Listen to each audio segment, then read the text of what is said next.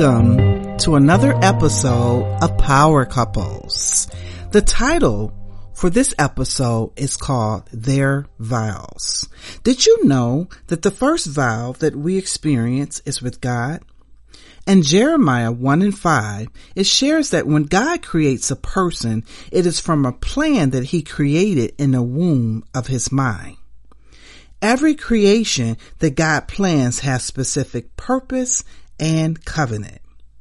God tells Jeremiah that before I formed you in your mother's belly, I knew you, and I ordained thee a prophet unto the nations. Then said Jeremiah, Lord God, behold, I cannot speak, for I am a child. But the Lord said unto him, say not that I am a child, for thou shalt go to all that I shall send thee, and whatsoever I command thee, thou shalt speak. Be not afraid of their faces, for I am with thee to deliver thee, said the Lord. Then the Lord put forth his hand and touched Jeremiah's mouth. And the Lord said unto Jeremiah, behold, I have put my words in your mouth.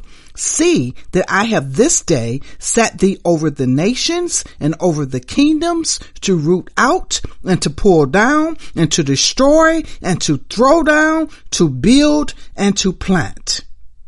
My God. Do you understand that Jeremiah enjoyed much intimate fellowship with God? He had a covenant promise from God.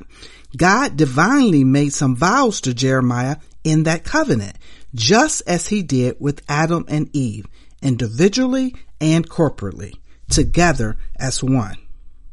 So when we make a decision to marry, we must not forget our first covenant is with the Lord. This covenant speaks to our priority in marriage. One knows how to love their spouse because of the love that God gave us first. And so it was that before God granted Adam and Eve the power and authority that they carried, he sealed their marriage. In Genesis chapter 2, verses 23 through 25, with that same love by providing Adam with Eve. Adam said, now this is bone of my bones and flesh of my flesh. She shall be called woman because she was taken out of man.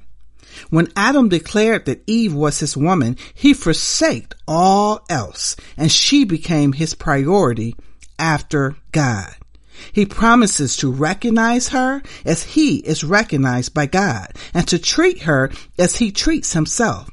Adam vows to take responsibilities for her and to care for her as he cares for himself. He also offers to love her beyond measure, beyond his own body, but intertwined into and within her body. He vows to bring her pleasure and to gain his pleasure within her. Are you ready for this? Adam vows to give, knowing that simultaneously he would receive. This interaction would bring the reuniting of himself, but the creation of a new beginning as the two united in holy matrimony with their God of creation. Their love was created and completed by God. In this union of marriage, God began and created his entire plan to replenish the earth. So when you make the decision to marry, it is with the intent to operate in that same power and authority with your spouse and to begin your adventure of this divine order, replenishing the earth. This couple knows that God's divine plan includes prayer as the foundation of his plan. So as God has made a covenant with them and between them, they vow to prepare, to share their purity, their priorities, their partnership as they pursue God individually and collectively as one. Their vows, like their love, is intertwined with God and with one another. They are fearless but submissive to one another, strong yet weak to one another, and with their Lord. God bless you and have a beautiful day.